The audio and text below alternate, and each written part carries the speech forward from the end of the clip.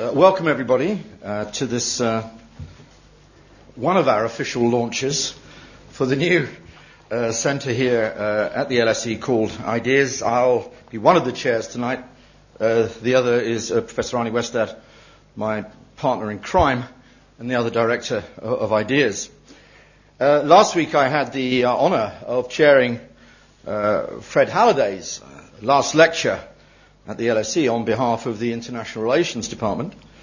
And tonight I have the equally great honour of chairing Professor Paul Kennedy, the first holder of the Philippe Ramond Chair, on behalf of Ideas, a new centre of diplomacy and strategy recently established here at the LSE, whose launch Paul is helping us celebrate tonight.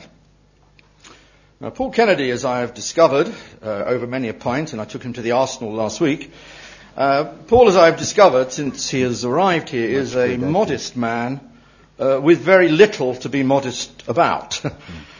Born in Newcastle of an Irish working class family, Paul had, I have discovered, two career choices back in the 1960s.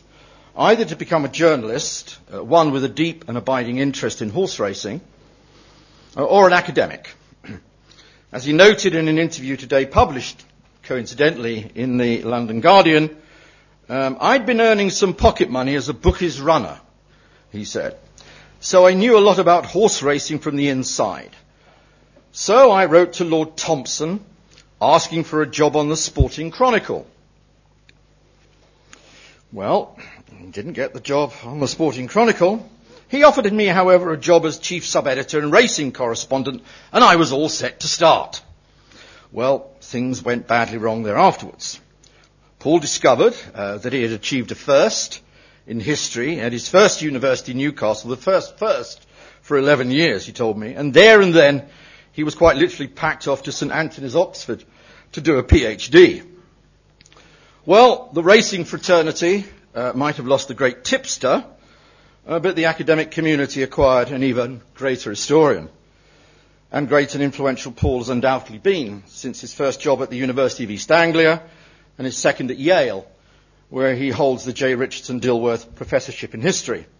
One major book followed another, Strategy and Diplomacy, 1983, The Rise and Fall of British Naval Mastery, The Rise of Anglo-American Antagonism, 1860 to 1914, The Realities Behind Diplomacy, From War to Peace, and most recently, The Parliament of Man, the Past, Present and Future of the United Nations, published in 2006.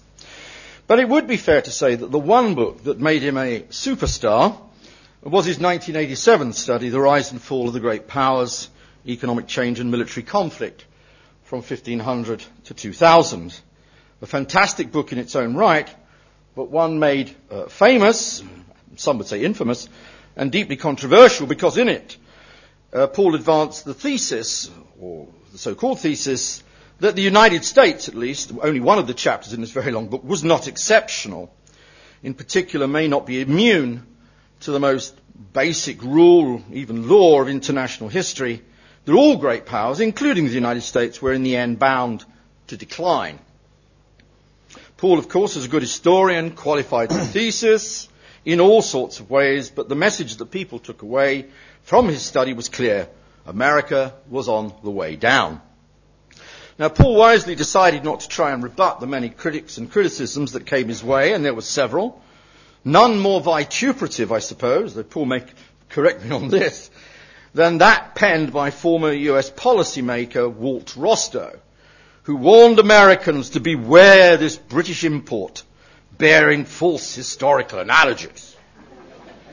And so it continued throughout the 1990s, a decade of American triumphalism, post-Cold War, when the Kennedy thesis, as it had by now become known, went very much out of fashion.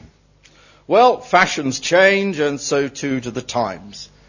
And I suppose in these very new, less certain times for the United States, it is high time to revisit the debate, and who better to revisit it than Paul Kennedy himself, defined today in the same Guardian article, by the way, as the neocons' worst nightmare. Now, after Paul has spoken, the other director of Ideas, my very good friend Arnie Westad, no mean historian himself, will pose a few questions, and after that we will then move on to Q&A. But with no more ado, I would like to welcome Professor Paul Kennedy to speak tonight on measuring American power in today's fractured world. Paul, over to you. Thank you.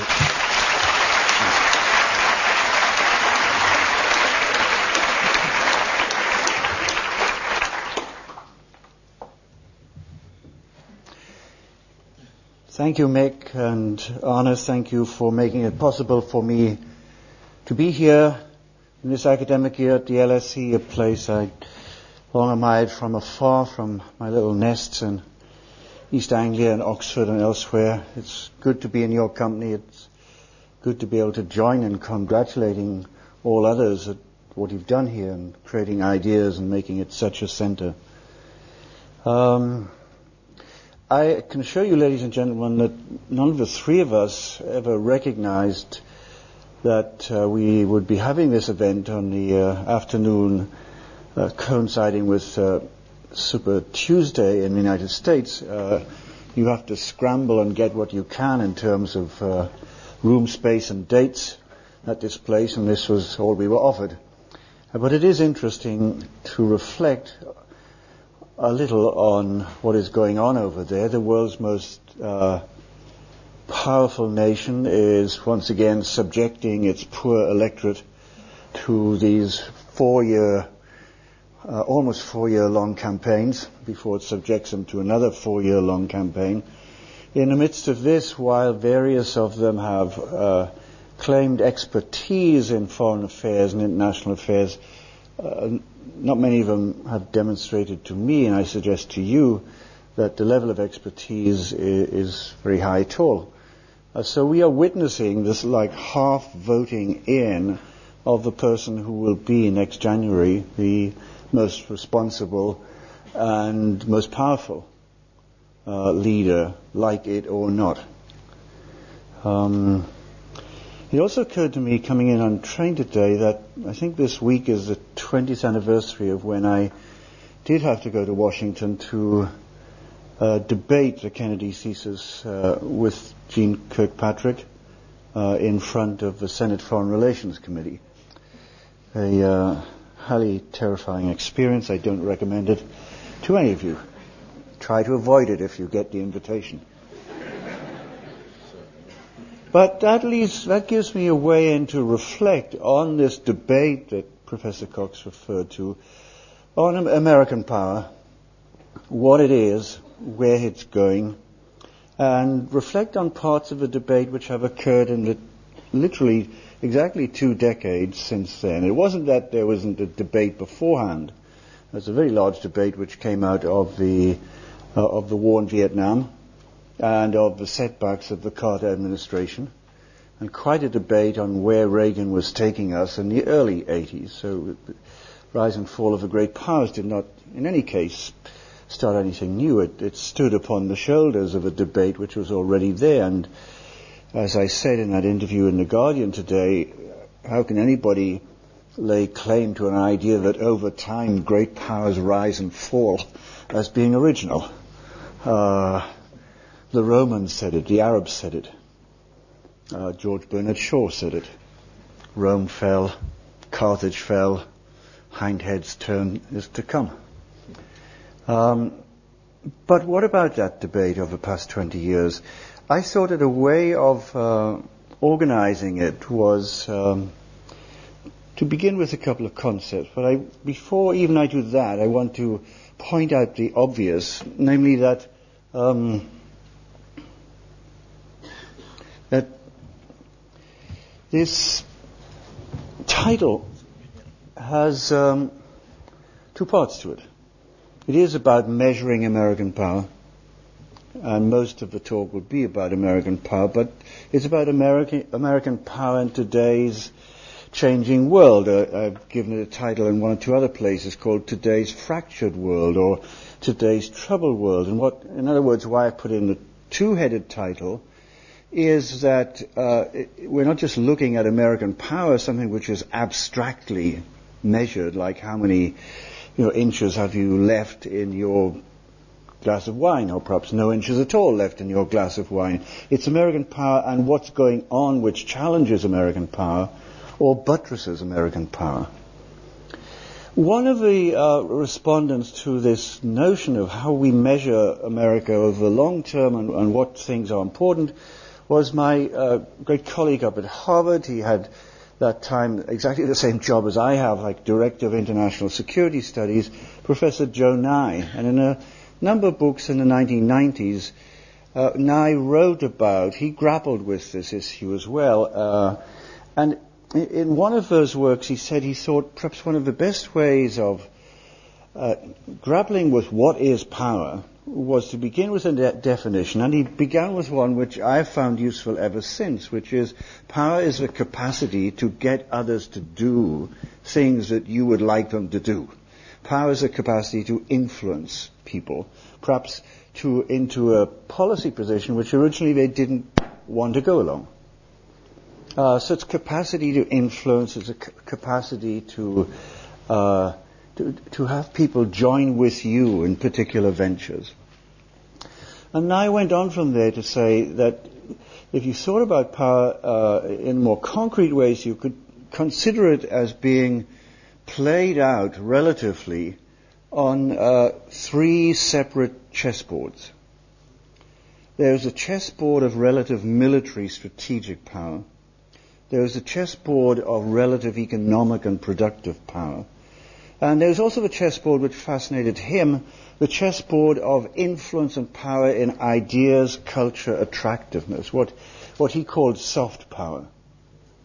Now, on reflection, I begin to think that he didn't capture a number of other significant things, nor does the current debate about where the United States is in the world. There's been, as you know, significant revival of the use of the terms imperial overstretch, relative decline, etc. There are still things missing which seem to me, if you're looking at the US and the world from the viewpoint of a true geopolitician like Mackinder, you would want to factor into your assessment and your measure. Just the Sunday before last, the New York Times Magazine had a very, very big article on American decline, the erosion of American power. And the hypothesis there was that we are entering a sort of tripolar world or quadripolar world, a Europe, an India rather than a China, though perhaps a China, and the United States.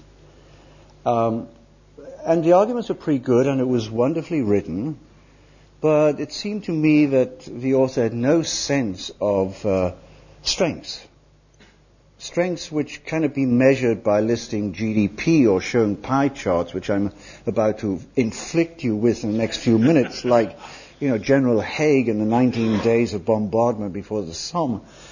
There are things such as the fantastically fortunate geographical position of the US, which are non-measurable. But after all, China has 13 neighbors, not too many of which like her.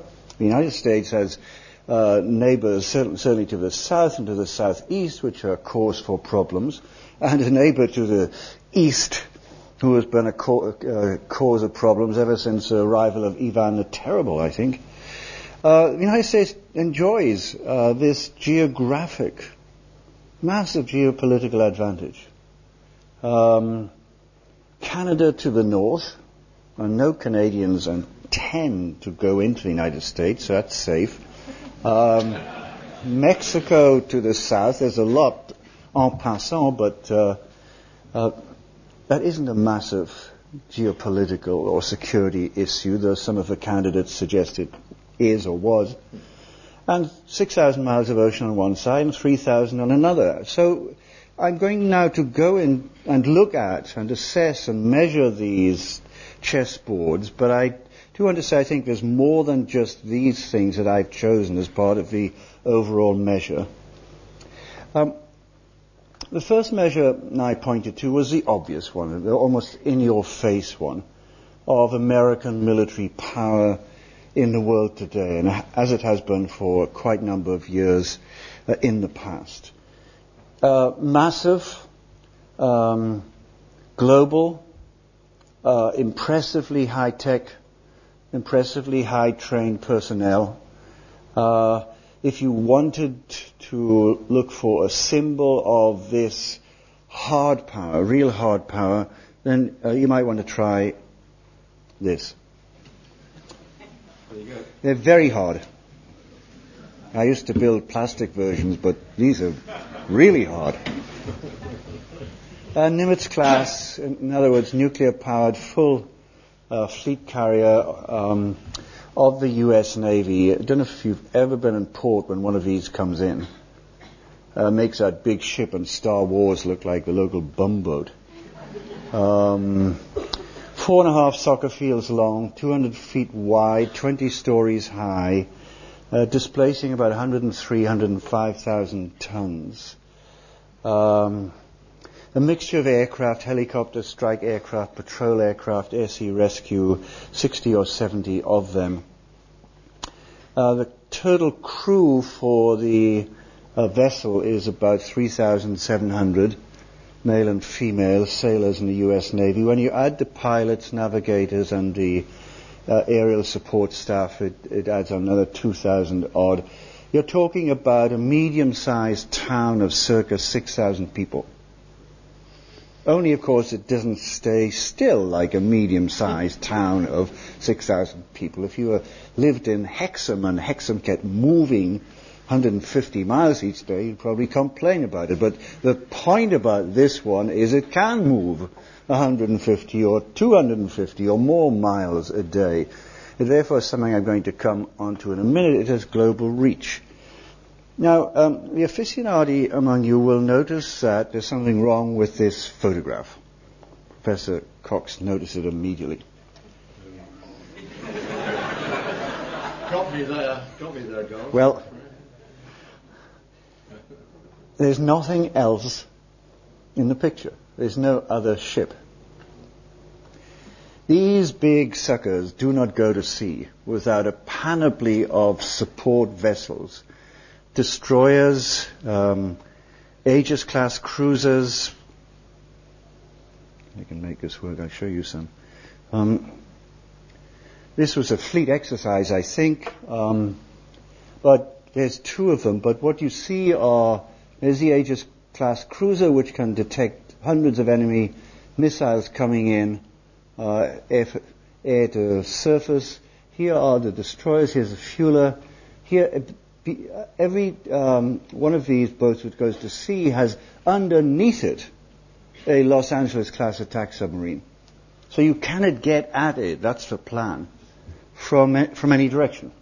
At least you're not intended to. Chinese are working on that.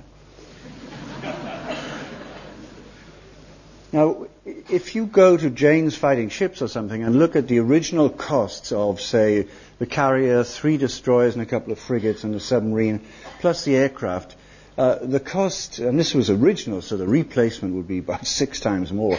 The cost of it about $28 billion, which is slightly more than the entire defense budget of Italy in one carrier task group.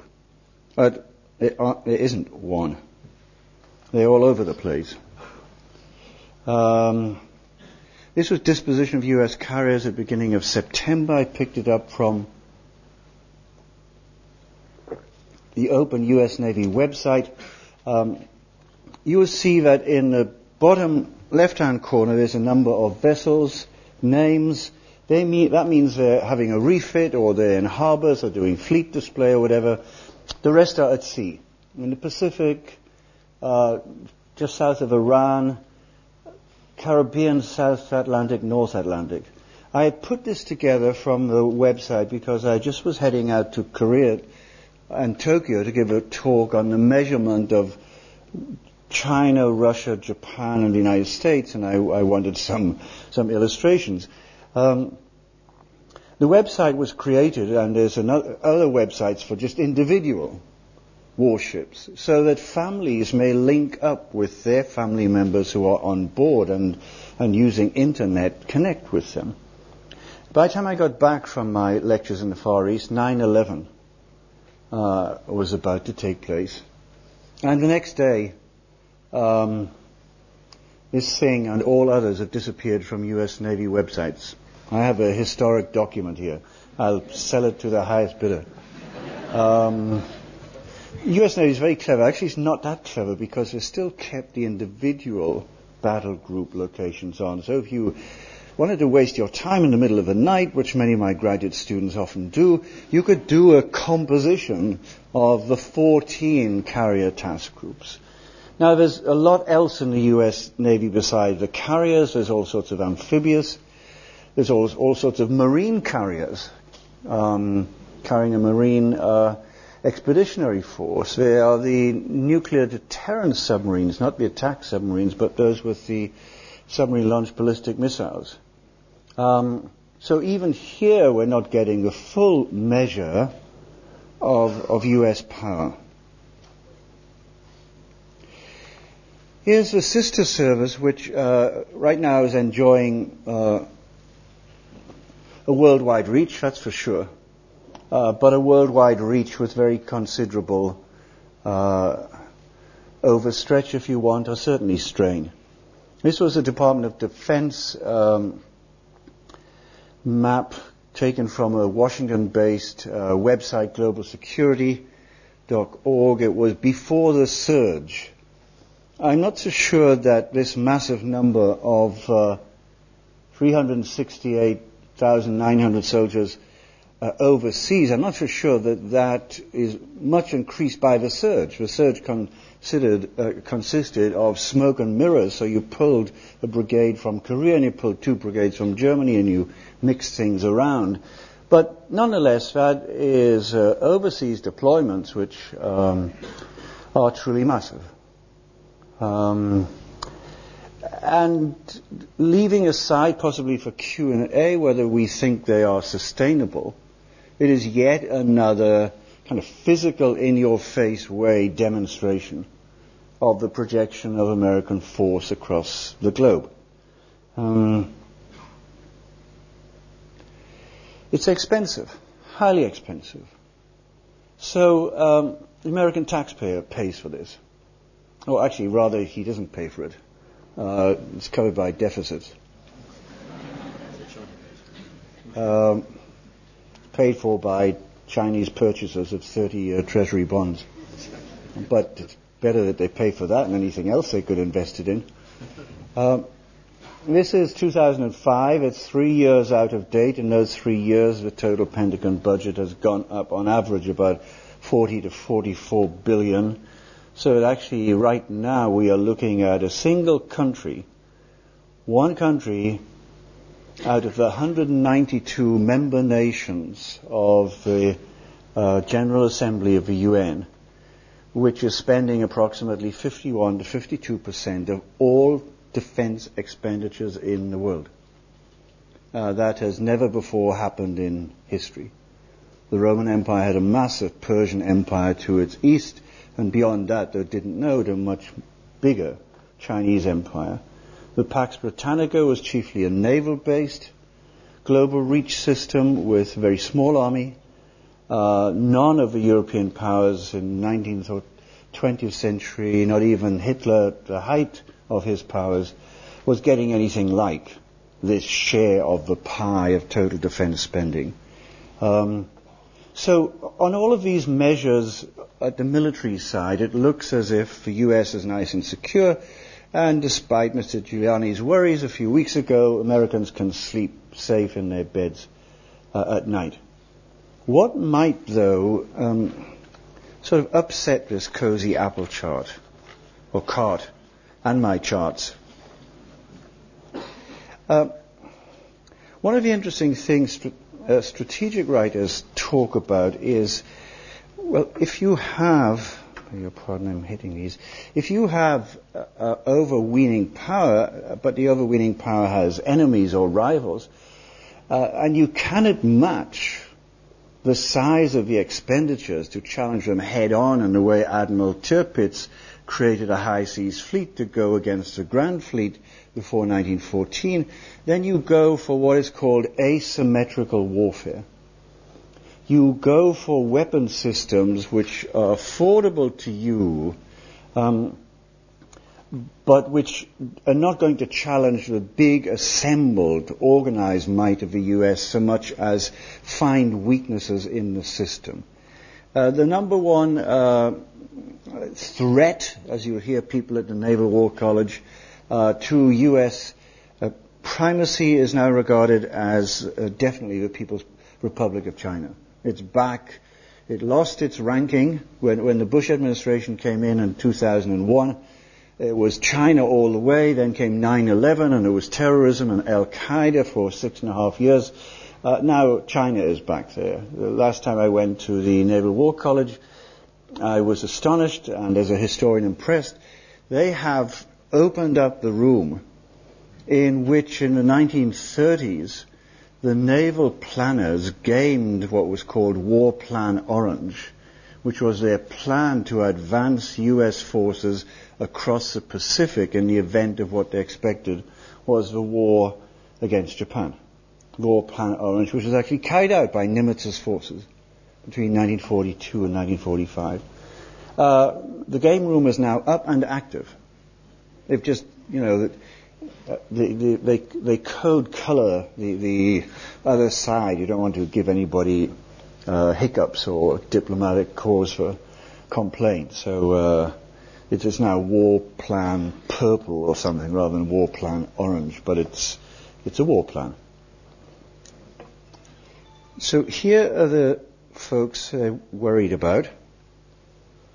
And here are some of the weapon systems which have in the past 10 years been developed by the Chinese, either by purchasing from the then Soviet Union or now increasingly from Putin's armed forces, modifying them and improving them. So they'll buy a MiG-29 fighter, take it to pieces, see what they can do better, put it together, and then start constructing their own.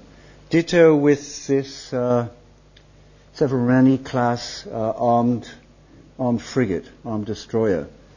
Interesting, you can't see that. Clearly picked up by a Royal Air Force Nimrod patrol crossing dangerously close to Professor Vestad's village on the West Norwegian coast as it heads south and around the Cape to join the Chinese fleet. That's a narrow one, aren't they?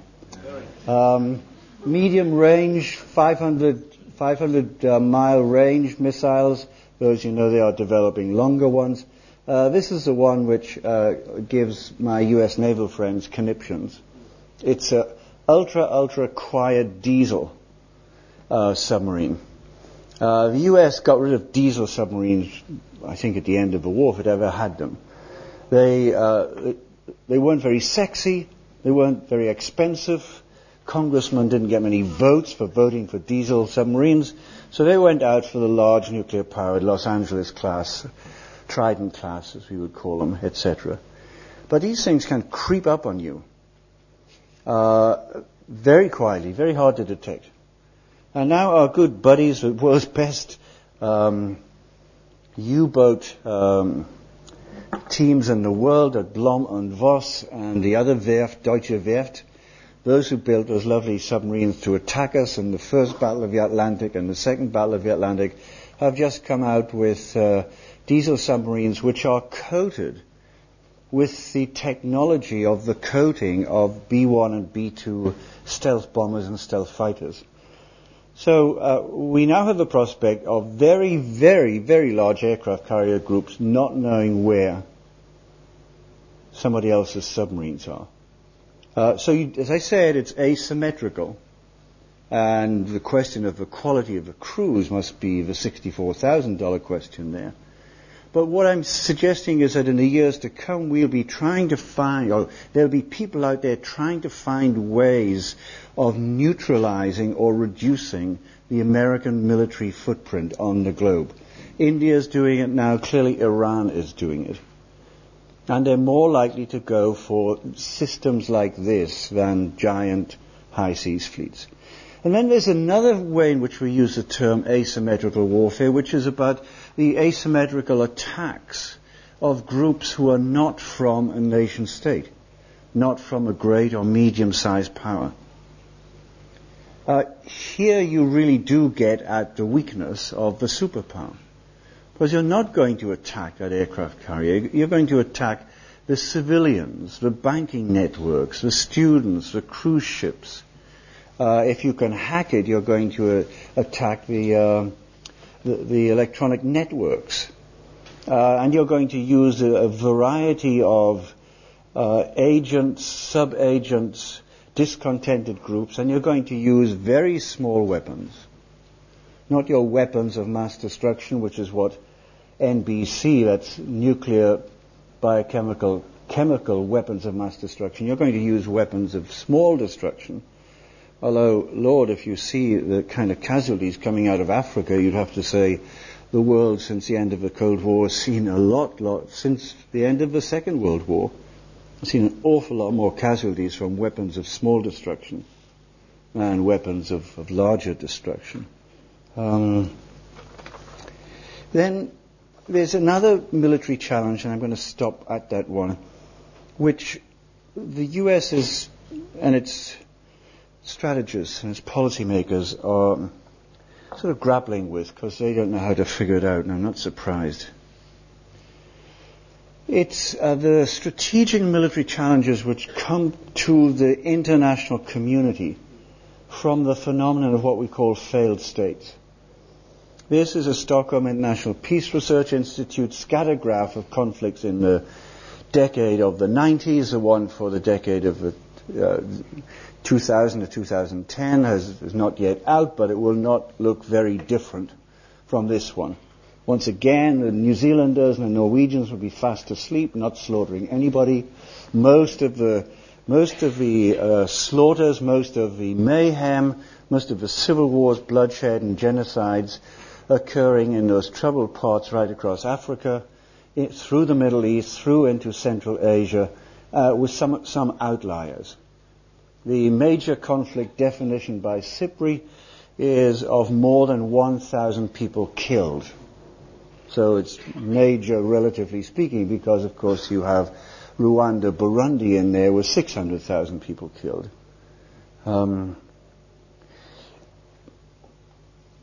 The instinct of the US military is to want to walk away from this one. On the other hand, the instinct of quite a number of the liberal imperialists in Washington is that we have to grapple with this. These places are the breeding grounds, the festering beds for Al-Qaeda, for terrorism. These places can do damage to us, even though they seem a long way away and don't seem as threatening as the Luftwaffe coming over the cliffs of Dover. And then there's the humanitarian push and the State Department push.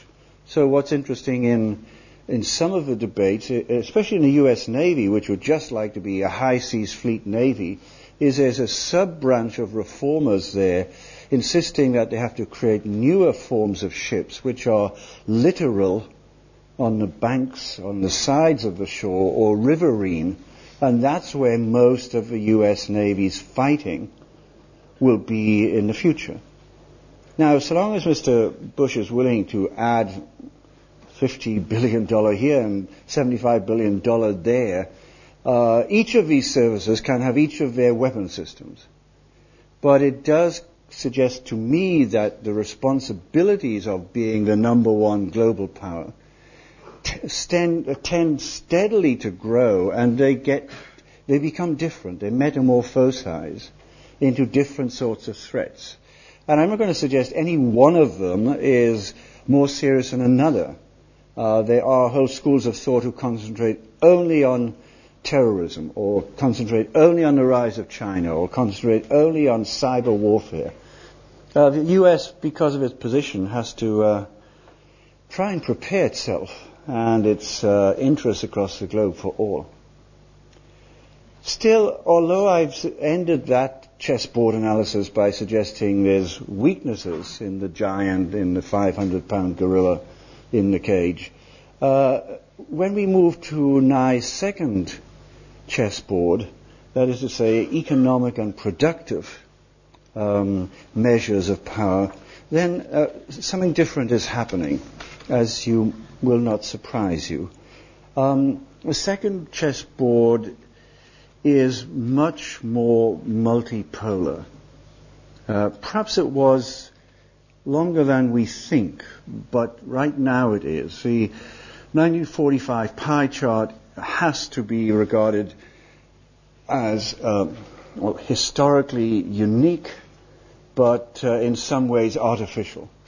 With all of Europe and all of Japan flattened, with 2/3 of the world still under colonial domination, and with the US economy having been given a massive kick boost, then having 50% of total world GDP was probably an obvious thing.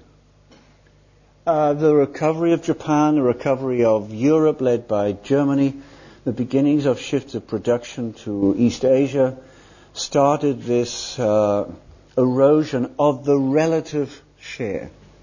And I have to stress relative share. The total world GDP in 1945 was about $4 trillion. By up around 1990, it's about $45 to $50 trillion. So when we say the US has a smaller share, it's a smaller share of a much larger pie.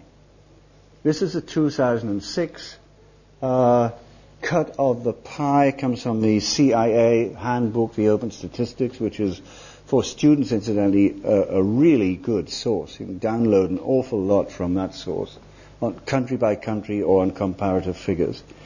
My point is, whatever the total size in absolute terms, you are looking at a chessboard which is not dominated like the military chessboard by one massive figure.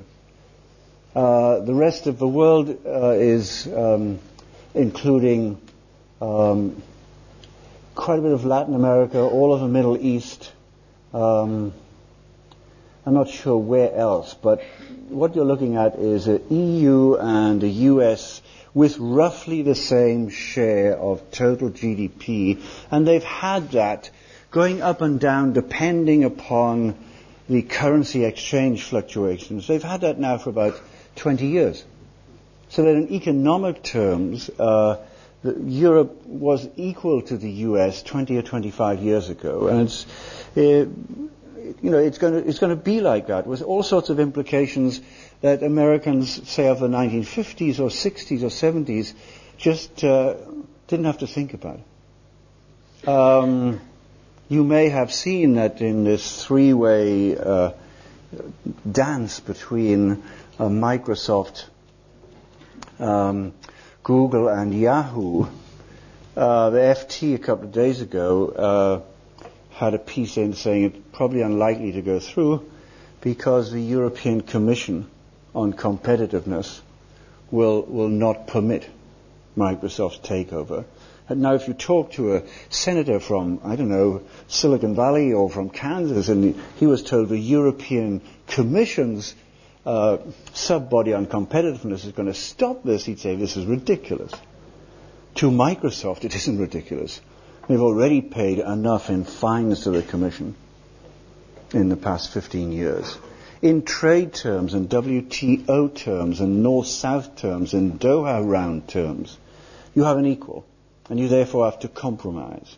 And therefore the definition of getting others to do things that they don't want to do but you would like them to do, Nye's idea of power and influence, is much curbed on this one. And then you see the significant increase, year by year, decade by decade, of the Chinese share of the pie. I always wonder, Professor Westad, how reliable the Chinese statistics are when they report them into, the World Bank or whichever institution OECD is measuring them. We certainly were fooled for about 70 years by the production figures of the Soviet Union, if ever there was a Potemkin village. But nonetheless, we are talking about, because of China's enormous reserves, it also has clout and influence. And as this is happening, you can see certain other indicators. What do you think would be indicators of like longer-term trends or trends towards the future, which would give you a comparative measure of a country's competitiveness, if you're still dealing with national units like countries and not international companies? Well, the one I used to use since about 10 or 12 years ago was to go to international telecommunications website and use the shares of world internet users. The idea being that this cutting-edge technology, which is involving so many people, is generating knowledge and therefore probably generating product. And if you have a very large number, then you're likely to be on the cutting edge of the spreading of knowledge, and also probably making considerable profits out of having created an internet structure. When first I went back to my pie charts, the first one I had was for 1998. U.S. share of world internet users, 48%. That's last year's. U.S. and Canada, that's North America, is this 20%. It's not that people have stopped using the internet, etc., in the U.S. In fact, everybody does. Grandfathers, 2-year-olds, etc. It's just that the sheer number of people who are now in this modern international network has grown and grown and grown. The markets have grown, and if this is an indicator of some technology which then reflects a relative commercial power of the nation, then things have changed even more dramatically in the realm of high technology than in the economic realm or the share of world trade realm. There are other things which are more consoling, like this one. Another indicator of long-term relative competitiveness that has been used by UNESCO and others are things like this. You can use all sorts of measures, the Shanghai University Competitiveness measure and all of that. Everyone pretty dodgy. What we did here was to go and look at Nobel Prize winners since 1975. We, oh dear, sorry about this, Arno. We took out the Peace Prize, and we took out the Literature Prize, because they are measuring something else. So these are, medicine, physics, chemistry, and the dubious science of economics. And it's true that among the US 61%, there are people who were born in India, educated in India or Western Europe or something, and end up in the US. But they're now at the major US research universities and Bell Labs, and this is certainly a very fine indicator. We will have to see what this looks like in 10 or 15 years' time when you get that whole slew of state-of-the-art Indian institutes of technology with return traffic scientists coming back to them and being well funded. We have to. Here's a fair bet. I'm a pretty honest bookmaker. I didn't want to go behind bars, but I will be a bet that those two figures go up very considerably. They will follow more crude references about number of science articles published, but with that exception, and maybe one or two others you can think of, we are talking about a chessboard which the US position is strong, but it's not overwhelming. And what's more, it carries its own problems with it, unnecessarily so, in my opinion. Like that. And the linked or causal projection, the budget deficits. As I said, the American citizen is not really paying for those aircraft carriers. What's happening is that the Treasury goes to the 30-year bond market each month and offers for sale U.S. government bonds. They've been picked up in the last few years overwhelmingly by surplus capital East Asian, South Asian, and now some Arab nations. So free trade economists in the US will say this is quite fine. Those nations have very heavy surpluses of selling goods to us, and they've got nowhere else to park their dollars, so they buy US treasury bonds, and it's beneficial on the interest rates and all as well.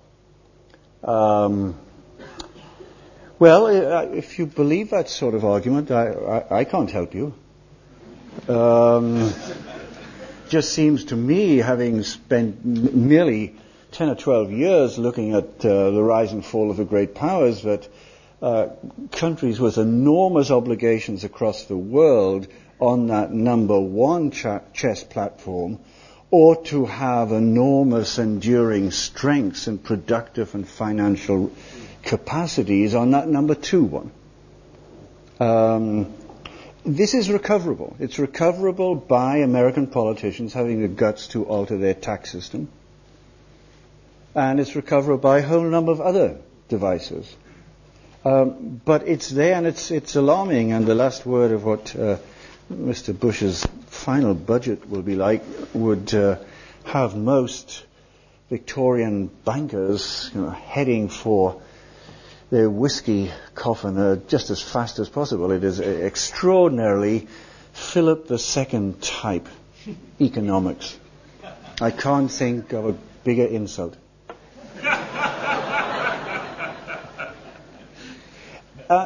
As this is happening, you well know that the dollar is changing. The dollar's position is changing. They, again, are indicators which can turn around, take some turning around.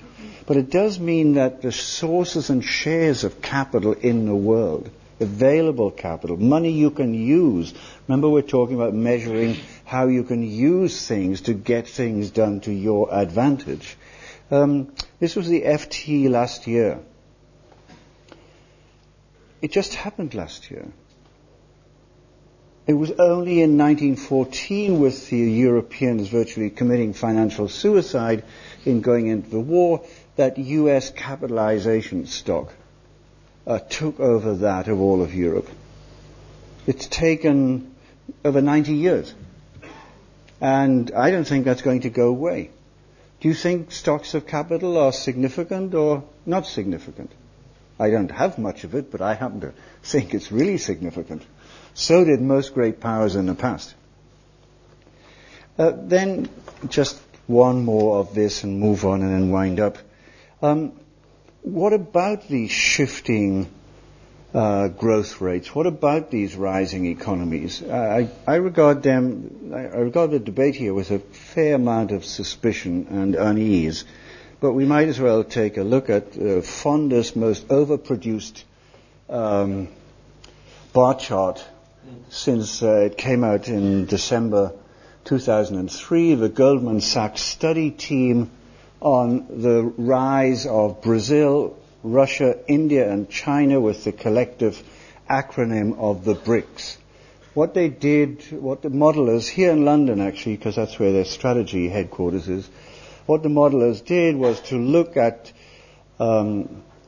growth rates over the past 5 to 10 years of these four big, populous with middle class and now capital strong economies, and factoring in a lot of the things that economists factor in, projected the growth rates out. They projected it very far out, even when you look at all of the detailed footnotes about what they made allowance for, etc., etc. This is too far out.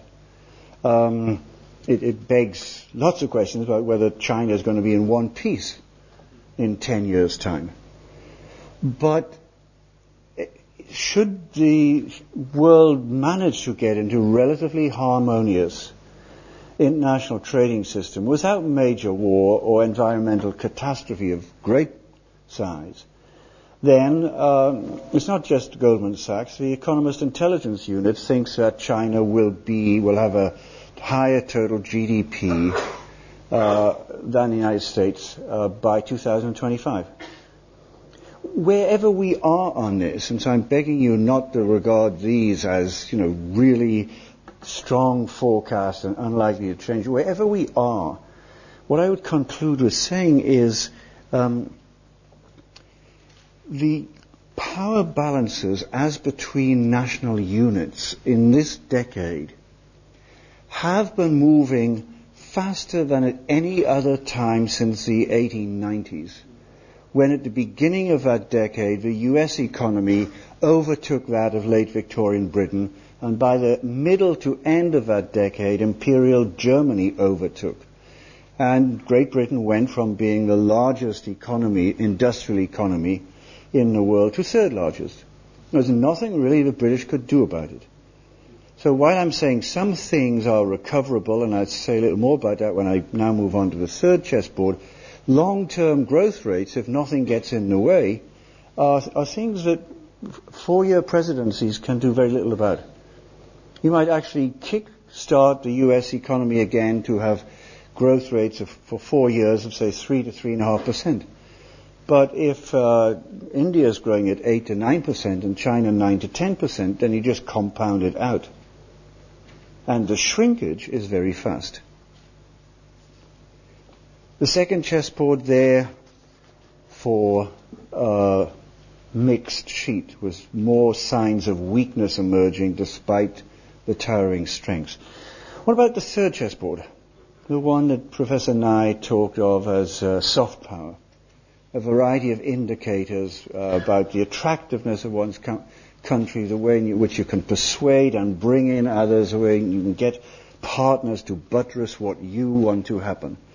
Now, if you go back and look at his works in the early 90s, you'll see, and I believe he's coming here, so you can ask him this question. Just don't say that I asked you to ask the question.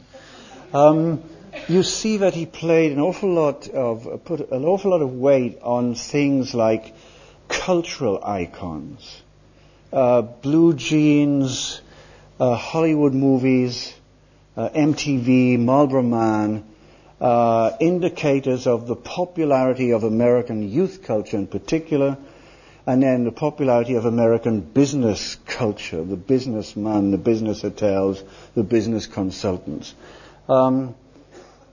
I suspect, in fact, I'm pretty sure that if he goes back to, revise those books, he's going to be less convinced now. Indeed, he's going to really say, I got it wrong. I did not see how some years of an imperial presidency and a lot of clumsiness diplomatically turned a lot of what I saw were the attractive elements of the number one country into unattractive ones. Now, don't worry, we're finishing in a minute or two. The consolation is that you can measure, aircraft carrier spending and GDP in all sorts of ways. So I could bombard you for another 20 hours with economic and military statistics.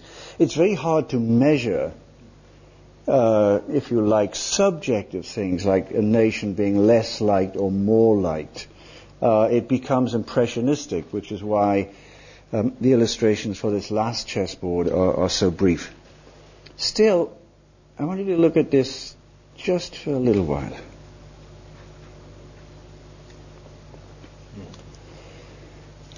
The crowds who came out to see Wilson when he arrived in London and went on to Paris were just staggering.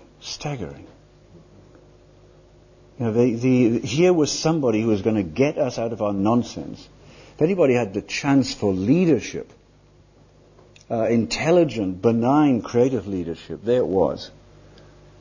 We now know from books by people like Erez Manella and others that not only was it the European liberals and the European social democrats who were looking hopefully to Wilson, it was the leaders of national independence movements all the way across the globe. They were streaming to Paris, hoping to get an audience. Whether it was national independence leaders of Czechoslovakia, whether it was national independence leaders in India, whether it was the Congress Party in India, the national movement in Egypt, there they were. This man was incredibly important to them, and what he said they respected. Ho Chi Minh was there, asking for an audience with President Wilson in 1919. Didn't get one. And then Kennedy. And I haven't included FDR because he didn't travel so much, but you get the point. These are American presidents who can go to different parts of the globe, north and south and east and west, and get the crowds coming out in rather fantastic adulation, because they had, not just because the guy looked so handsome, they had pinned, yes, this guy, not that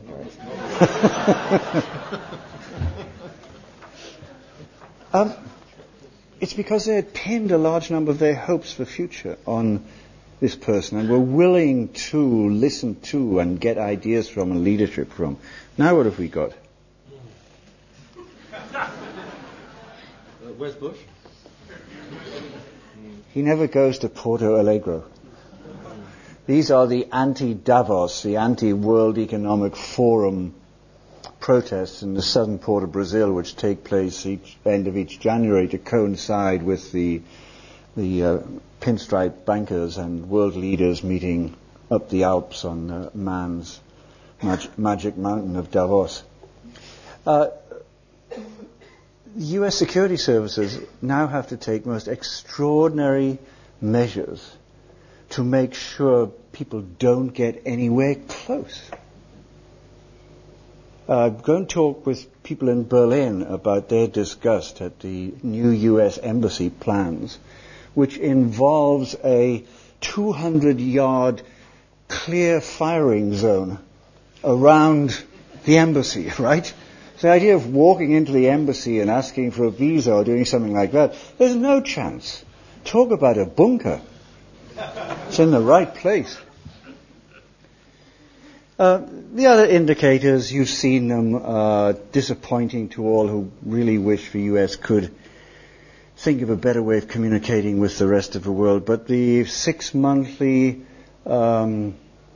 polling statistics of the Pew Charitable Trusts of Philadelphia from 30 countries, 1,000 people selected anonymously. It's 30 countries, 1,000 people each. That's what is called a statistically significant. We needn't go into it. What am I saying? I'm saying that the debate continues. That it's a complicated one, and like the Indian sages, feeling blindly the different parts of the elephant, some of them prefer to describe it in one way and some in the other. Some are optimists, some are pessimists. Some is the glass half full, is the glass half empty. But the fact remains that the U.S. occupies a very peculiar position in world history and in the big sweep of history since 1945. It has massive military muscle on that chessboard, even though there are attempts to gnaw away at it. It has a significantly lower amount of capacity to influence the rest of the world to do what it wants on economic and trade side, and it has lost terrific advantage in the capacities it did have to lead on the other side. So I'm going to leave you, if I may, ladies and gentlemen. I didn't bring it along. I should have. But I want you to imagine it. It's a 3 pie chart illustration, and one is of world population with the American slice in it. One is of share of world GDP, total GDP, with the American slice in it. And one is with share of total defense spending. And when you look at them, and I get my undergraduate students who've never seen anything like this before, when you look at it, you think, crikey, there's 4.5% of the world population, so it's not even 1/20th, with 20% of the world product, good, but it was different 40 years ago, and 52% of world defense expenditures. Now, my economist friends, as you can tell, I have lots of economist friends. My economist friends talk about things like convergence. So my last question to you is, how long into the 21st century, ladies and gentlemen, do you think that a country with less than 5% of the world's population And a fifth of the world's product, possibly going down a little, can carry the defense expenditures of more than half of total world defense expenditures right through the century. Somewhere along that line, convergence is going to occur. And I don't think the convergence is going to be that the US will have 52% of the world's population.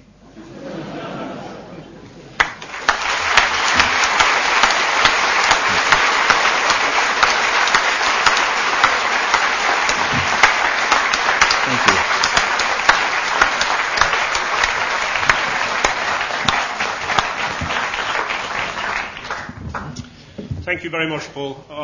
There you see why Professor Kennedy is one of the world's leading thinkers on international affairs, not just one of its leading international historians. And I want to push you a bit further in that direction, the intersection between history and the future, Paul, just to get the discussion started. Now, very much of what you said in your excellent lecture was about change. And what I'm wondering about is, how do you measure change? And particularly in terms of what we can see in the future. Now, I was fascinated, of course, seeing this rather outclassed former Soviet Navy ship steaming past my home village on the Norwegian west coast, heading for China. And that indicates change to some extent, that these things are happening, that China is taking up a position in the world that the Soviet Union at least aspired to play during the Cold War. But if we think about this in strictly military terms, what I'm wondering is this: how is that change likely to happen? Because if we think about the current military spending levels that you outlaid in your talk, if the current spending levels on a global scale continue, then of course the rest of the world, China included, would never catch up with the United States. I mean, the American preponderance of power will increase and continue to increase well into the future. But what's so interesting about this is that even if U.S. military investments are cut by roughly 50%, then the Chinese would catch up, but sometime in the 22nd century, probably towards the middle part of it. So what is it that we are looking for here in terms of agents of change? Now, one easy postulation, of course, would be that the rest of the world would be sick and tired of paying for the American deficit, both in terms of trade and in terms of the government expenditure. Do you see that as the most likely scenario? And so, if so, what do you see as the economic mechanisms that would come into it? Or do you simply see an overall change in terms of the strategic picture, in which it would become less easy to convince Americans that this is the role that the country was going to play internationally? Because this is, I think, one of the key issues here. I think it would be very difficult for a Chinese government, any Chinese government, to persuade its population, if they ever bother to ask it, that it would fill a role, a global role, similar to that of the United States. What's so interesting with China today is that even the communist dictatorship that is in place at the moment have to be very, very careful with suggesting too big an increase in terms of military expenditure, out of fear that the new business class will turn against them. So I'm wondering, what are the scenarios in terms of change that you see at this point? Well, is there something more than the joint Russian-Chinese threat to the Norwegian west coast? I mean, is there something broader here that is happening that you want to point us towards in terms of the immediate future? Well, your last four words make me hesitate in what I thought was a reply building up in my the exhausted remnants of my brain cells. Because another thing I should have said at the beginning, ladies and gentlemen, as introduction to thinking about this, is are we talking about immediate? Are we talking about medium term, and what do you mean by that, in the course of the next decade? Or are you talking about a longer term? And that's worth puzzling at because is this on? No, Yeah. certainly is. It's on now. You kicked it. I kicked it. That's worth puzzling about because that's often the way business managers have to think. You get a call on a Sunday night that the stock market in Tokyo is going nuts, and it already opens 12 hours before New York opens. So you're going to have a bad morning next Monday morning. That's short term. Medium term might be a certain type of investment or training program. Long term, like that which British Petroleum does, is 30 to 35 years out without seeing a return. So unless there are these massive internal convulsions in China and India, and some people worry that there will be, I don't see that there.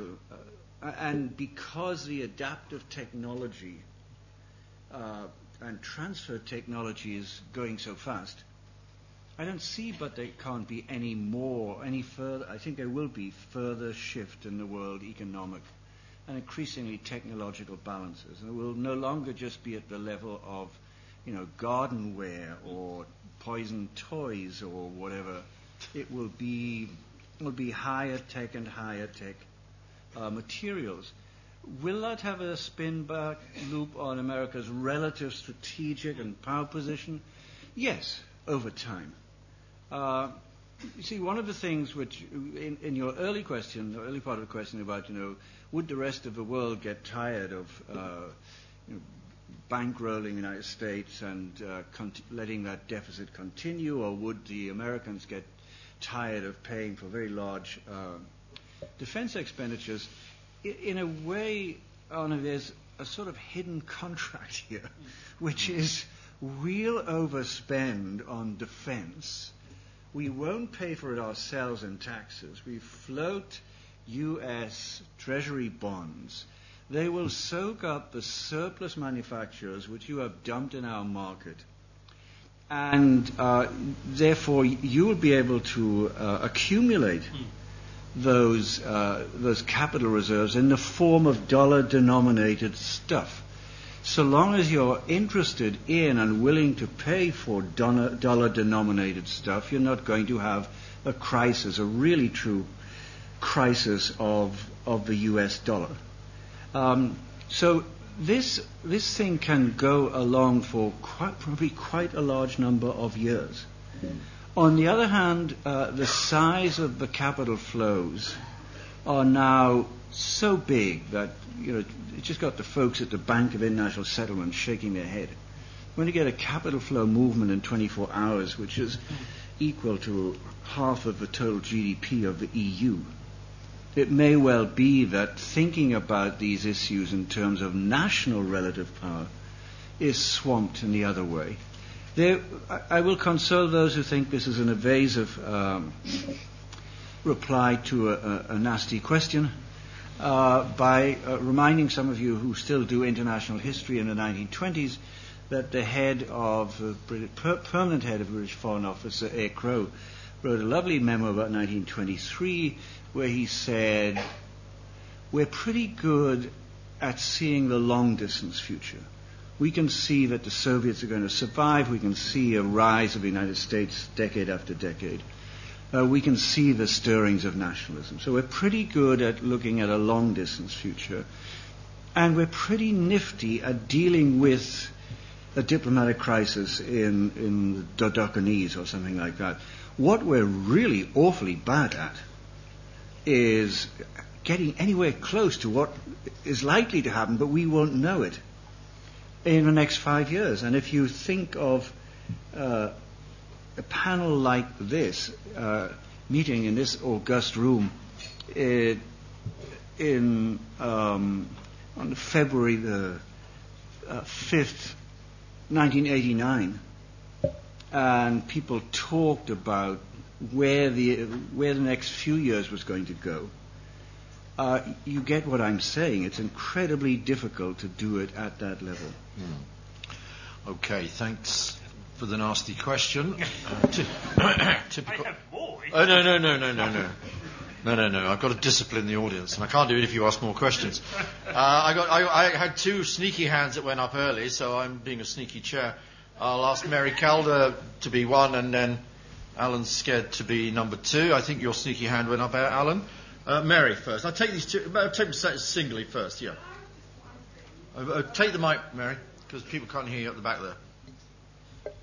I wonder whether defence spending is a good measure of military power. It might be exactly the opposite. That Nimitz carrier that you showed us, if we take Nye's definition of power, the ability to influence people, how does that Nimitz carrier enable the US to influence people? If you look at what's happening in Iraq and Afghanistan, the US doesn't seem to be able to use all its military might to carry much influence. It's not doing very well in defeating its enemies there. You could argue that it's actually the opposite, that the level of military spending causes the deficit and actually prevents the US from deploying the troops that it needs to deploy to have military influence. Shades of the Baroque Arsenal there, I think, coming out. Oh. There's no doubt that the deficit could be reduced substantially if the Pentagon's defense budget was reduced substantially, and then if they used those savings to get something more of a balanced budget to please the markets and the dollar.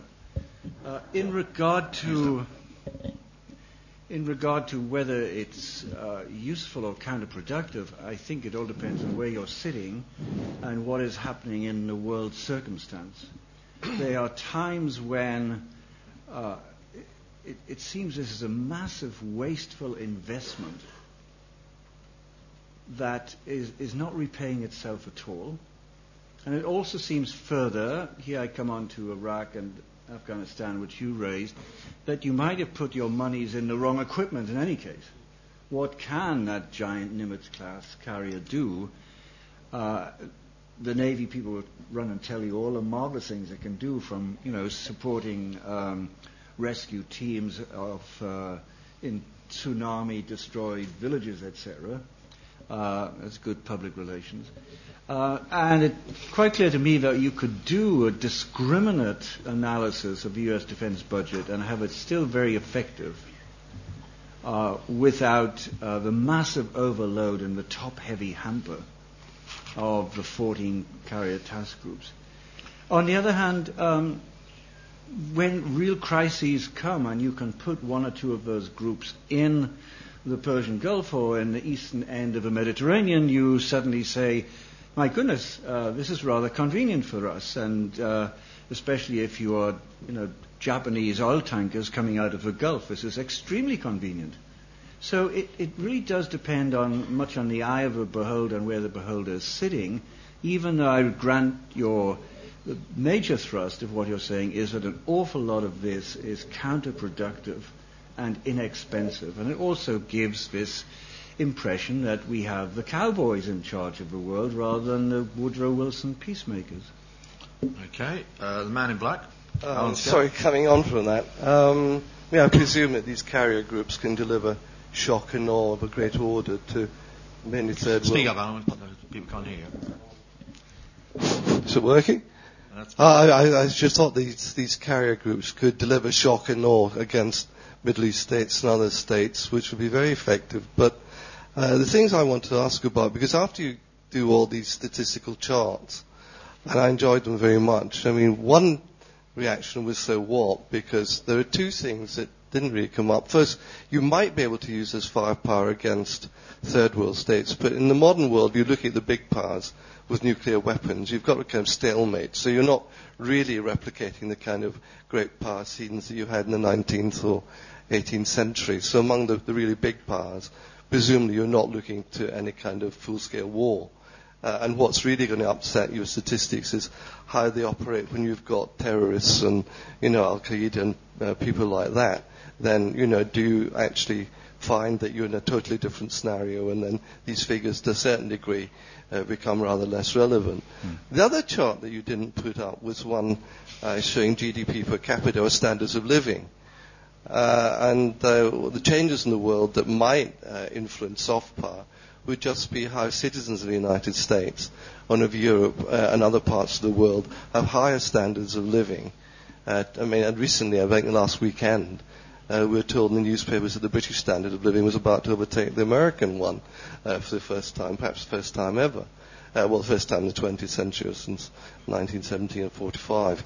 But surely people's perceptions of the standards of living, because after all, states like Switzerland and Norway are the high standards of living in Europe today. They had, even during the age of imperialism. If people become more interested in domestic affairs, happiness indexes, standards of living, this might very much affect the way they look at defense spending and think that, however, if they're happy, and if Europe's happy with soft power, for example, and the EU doesn't want to spend any money on defense or send troops to Afghanistan or anywhere else, this is surely an index that perhaps might be relevant. Okay, great. A couple there. I think... Yeah, carry on. Okay. Yeah, carry on. Well, yes, I could have added more statistics, pie charts, etc. It's very hard to do any of those measures, as you just pointed out to me, for terrorists. You can't measure terrorist cells in the way you measure, air squadrons or something. So you've just got to recognize that they're out there and they're posing a threat, but it's not a fully measurable threat, which is why the defense experts are in such disagreement with each other about how serious a terrorist threat is. As for nuclear, I think that what seems to me to be emerging, though I'm nervous to say this with these two guys on my left-hand side, is that they become an additional element which makes it more and more difficult for the U.S. to put pressure upon another country. So they begin to add to the multipolar mix which is emerging.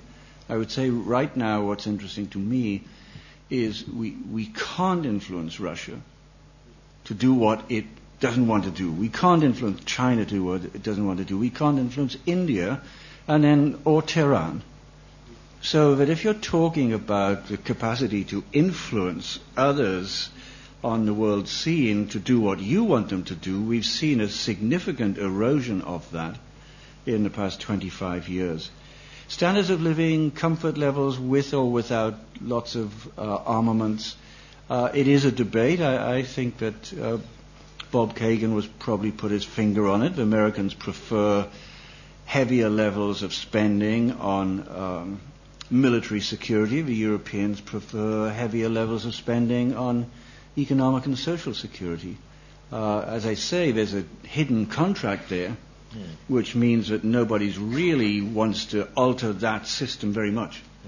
And so it will go on until possibly some significant, unforeseen but significant crack. Yeah. My colleague here. Just a quick one. Just a quick comment on that one, because this is very close to the core of the issue here, isn't it? With regard to how change could come about. I mean, it seems to me that in what Professor Kennedy is saying, the key element is really that American power is not threatened by terrorism. It's not threatened by strikes against American power that will not threaten the coherence of that power.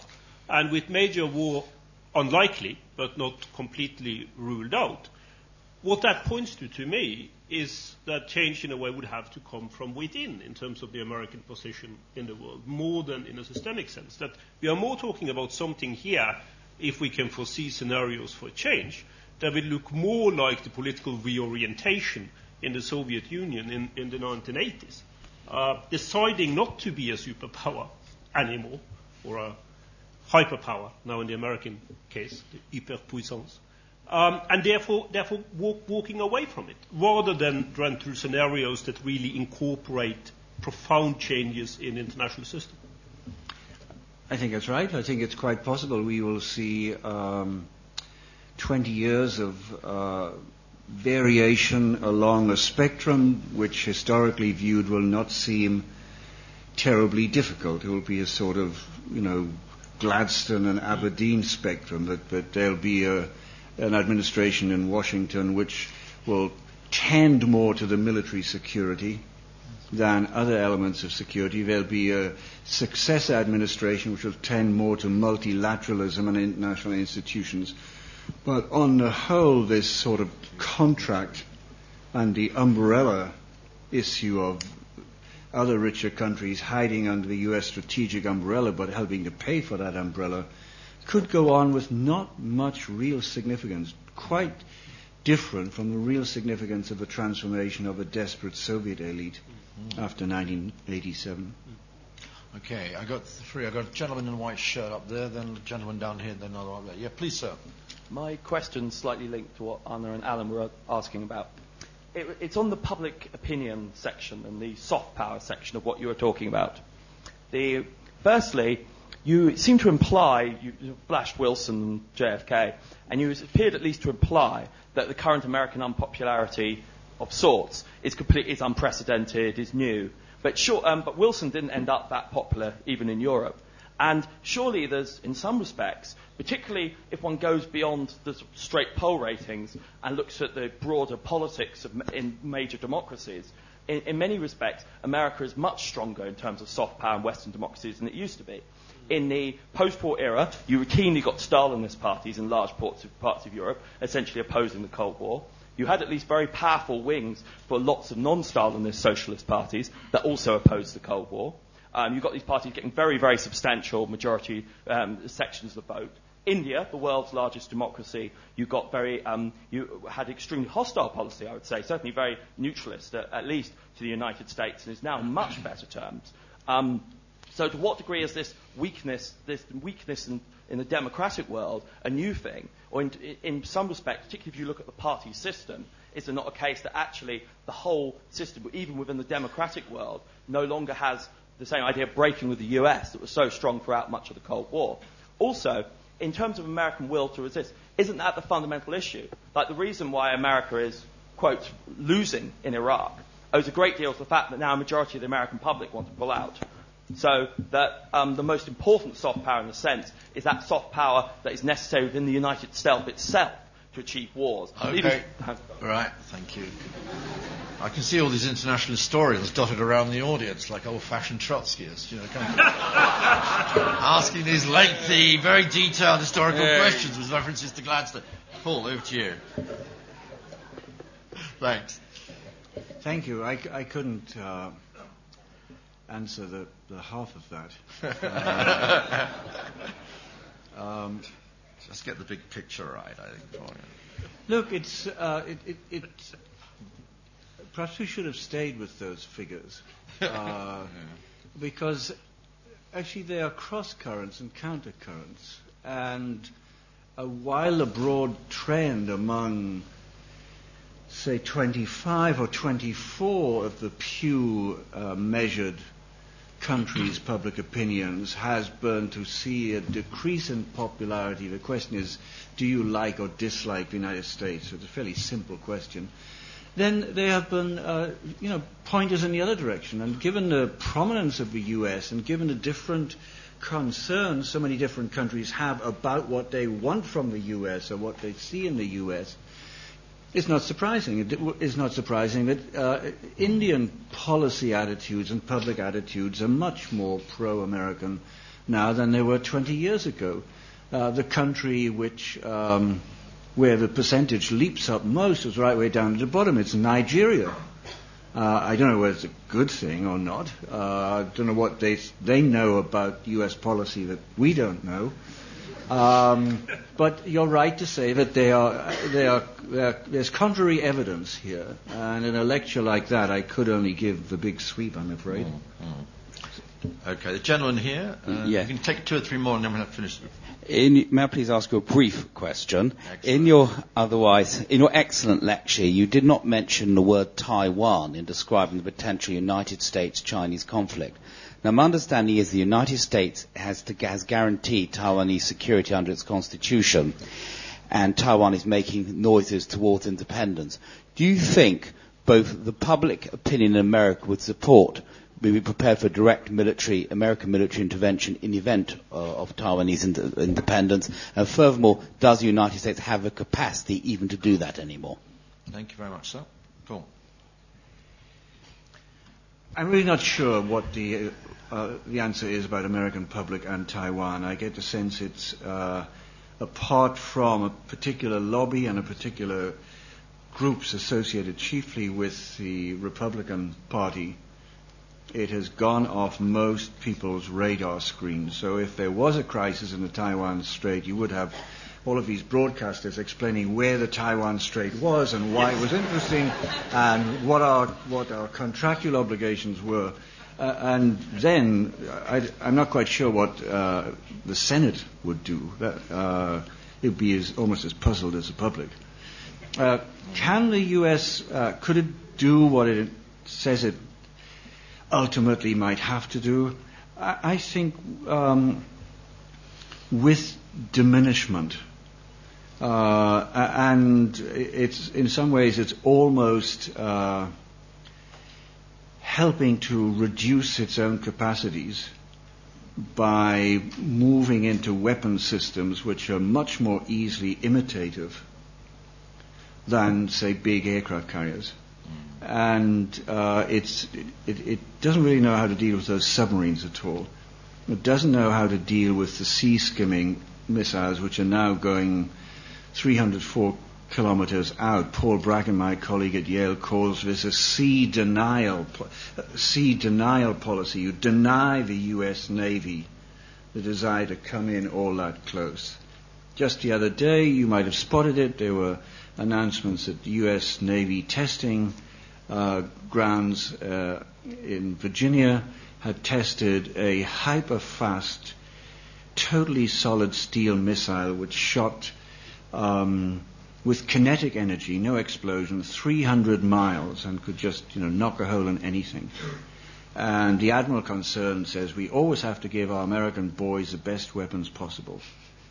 And I thought, well, if they can get a lump of steel and find a mechanism to fire it as a very dangerous pointed piece 300 miles out, it isn't really going to be too long before other people get it like that. So I think that what you're going to find is increasingly a combination of American public displaying less and less interest in a commitment and some parts of the American armed services displaying less and less enthusiasm for getting anywhere close to the Chinese or Taiwanese coast.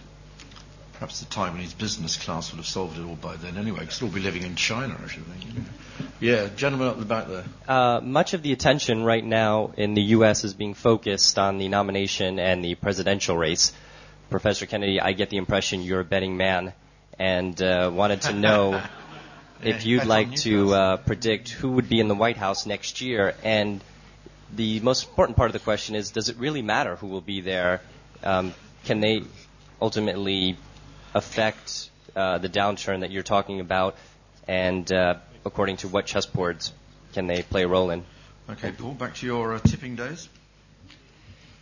It's a really good question. Does it really matter? I mean, in a sense, looking at some of these broader trends and Goldman Sachs figures, etc., you'd say whoever's in the White House, you're talking about global shifts, and there's not much that even a very powerful president can do.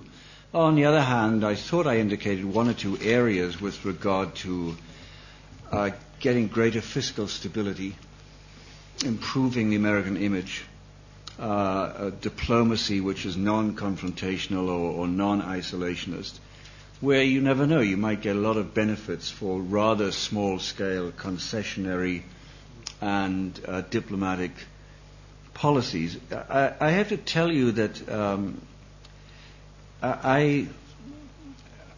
yes, I used to work as a bookies runner, and I used to work as a settler behind the counter for many years. So you get to know all the foolish things that punters can do, usually giving us money. So it's always wise, at least when it comes to something emotional like presidential election, to have some sort of counter strategy in where you're placing your money. That is to say, right now I think Obama and McCain are almost going to be, each of them 4 to 5 at Ladbrokes. 4 to 5. Different parts of the country are going to go different ways. It could be this Obama phenomenon just goes ahead and ahead and ahead in a way which seems to have happened in the California polls over the past 10 days. But I come back to my point. This is my last bit of advice to these worthy citizens if they want to make money. Don't put your money where your heart is. The last presidential election, we had a group of all of our friends around, sitting there getting the beer or wine or whatever out to watch as long as was necessary through the night. My wife comes from a family of dedicated Rooseveltian Democrats.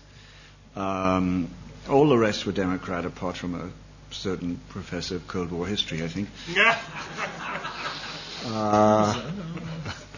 And if you remember, the first results came in from Massachusetts. And it looked as if Democrats were way ahead. And all of my nice liberal Democratic friends were drinking Pinot Grigio. That's what you do when liberal Democrats think they're ahead. Pinot Grigio. Then, about an hour or so later, things started to get murky. And I noticed that the attacks were turning onto my very valuable red burgundies. They needed something more solid. By the time the Florida thing came in, my Scotch was disappearing very quickly indeed. And so as they were packing up and looking very gloomy, I said brightly, as you may know, I can't vote, so I might as well get some advantage out of it. I said very brightly, well, it's a pity I did want a Democrat in the White House, but at least we've got, at least another wine until all through the fall of next year. And my wife turned on me and said, what? I said, well, I actually, I phoned a good friend of mine in London and asked him to get the going price for George Bush. And it seemed reasonably attractive to me. So I put 750 quid on George Bush to win.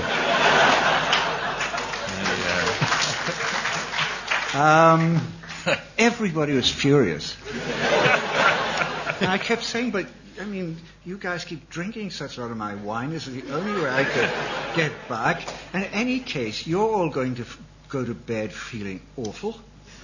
And I'm going to go to bed feeling half awful and half pleased. Rest my case.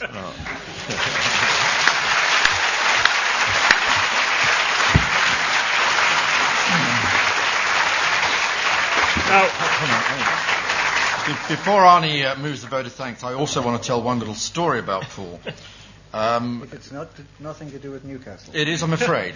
As you know, Paul is a born and bred Geordie, and I took him as a form of torture to watch Arsenal play Newcastle.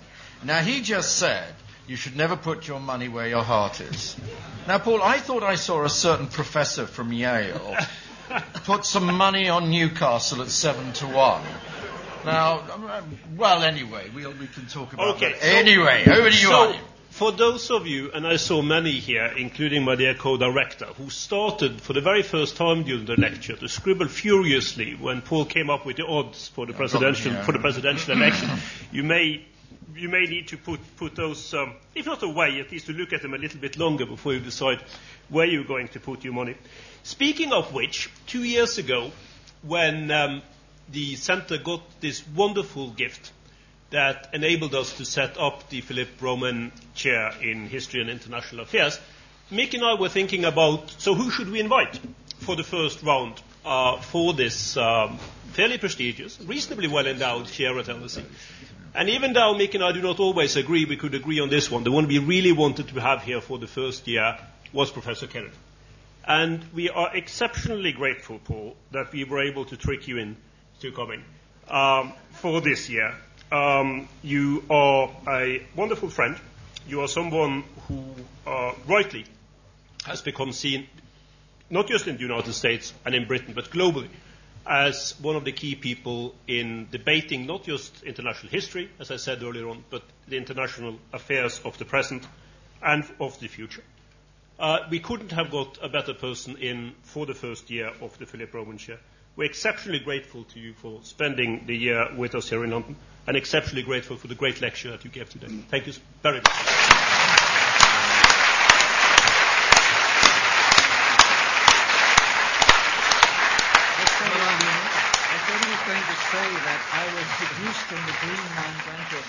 And for those of you who want more of this, we have the second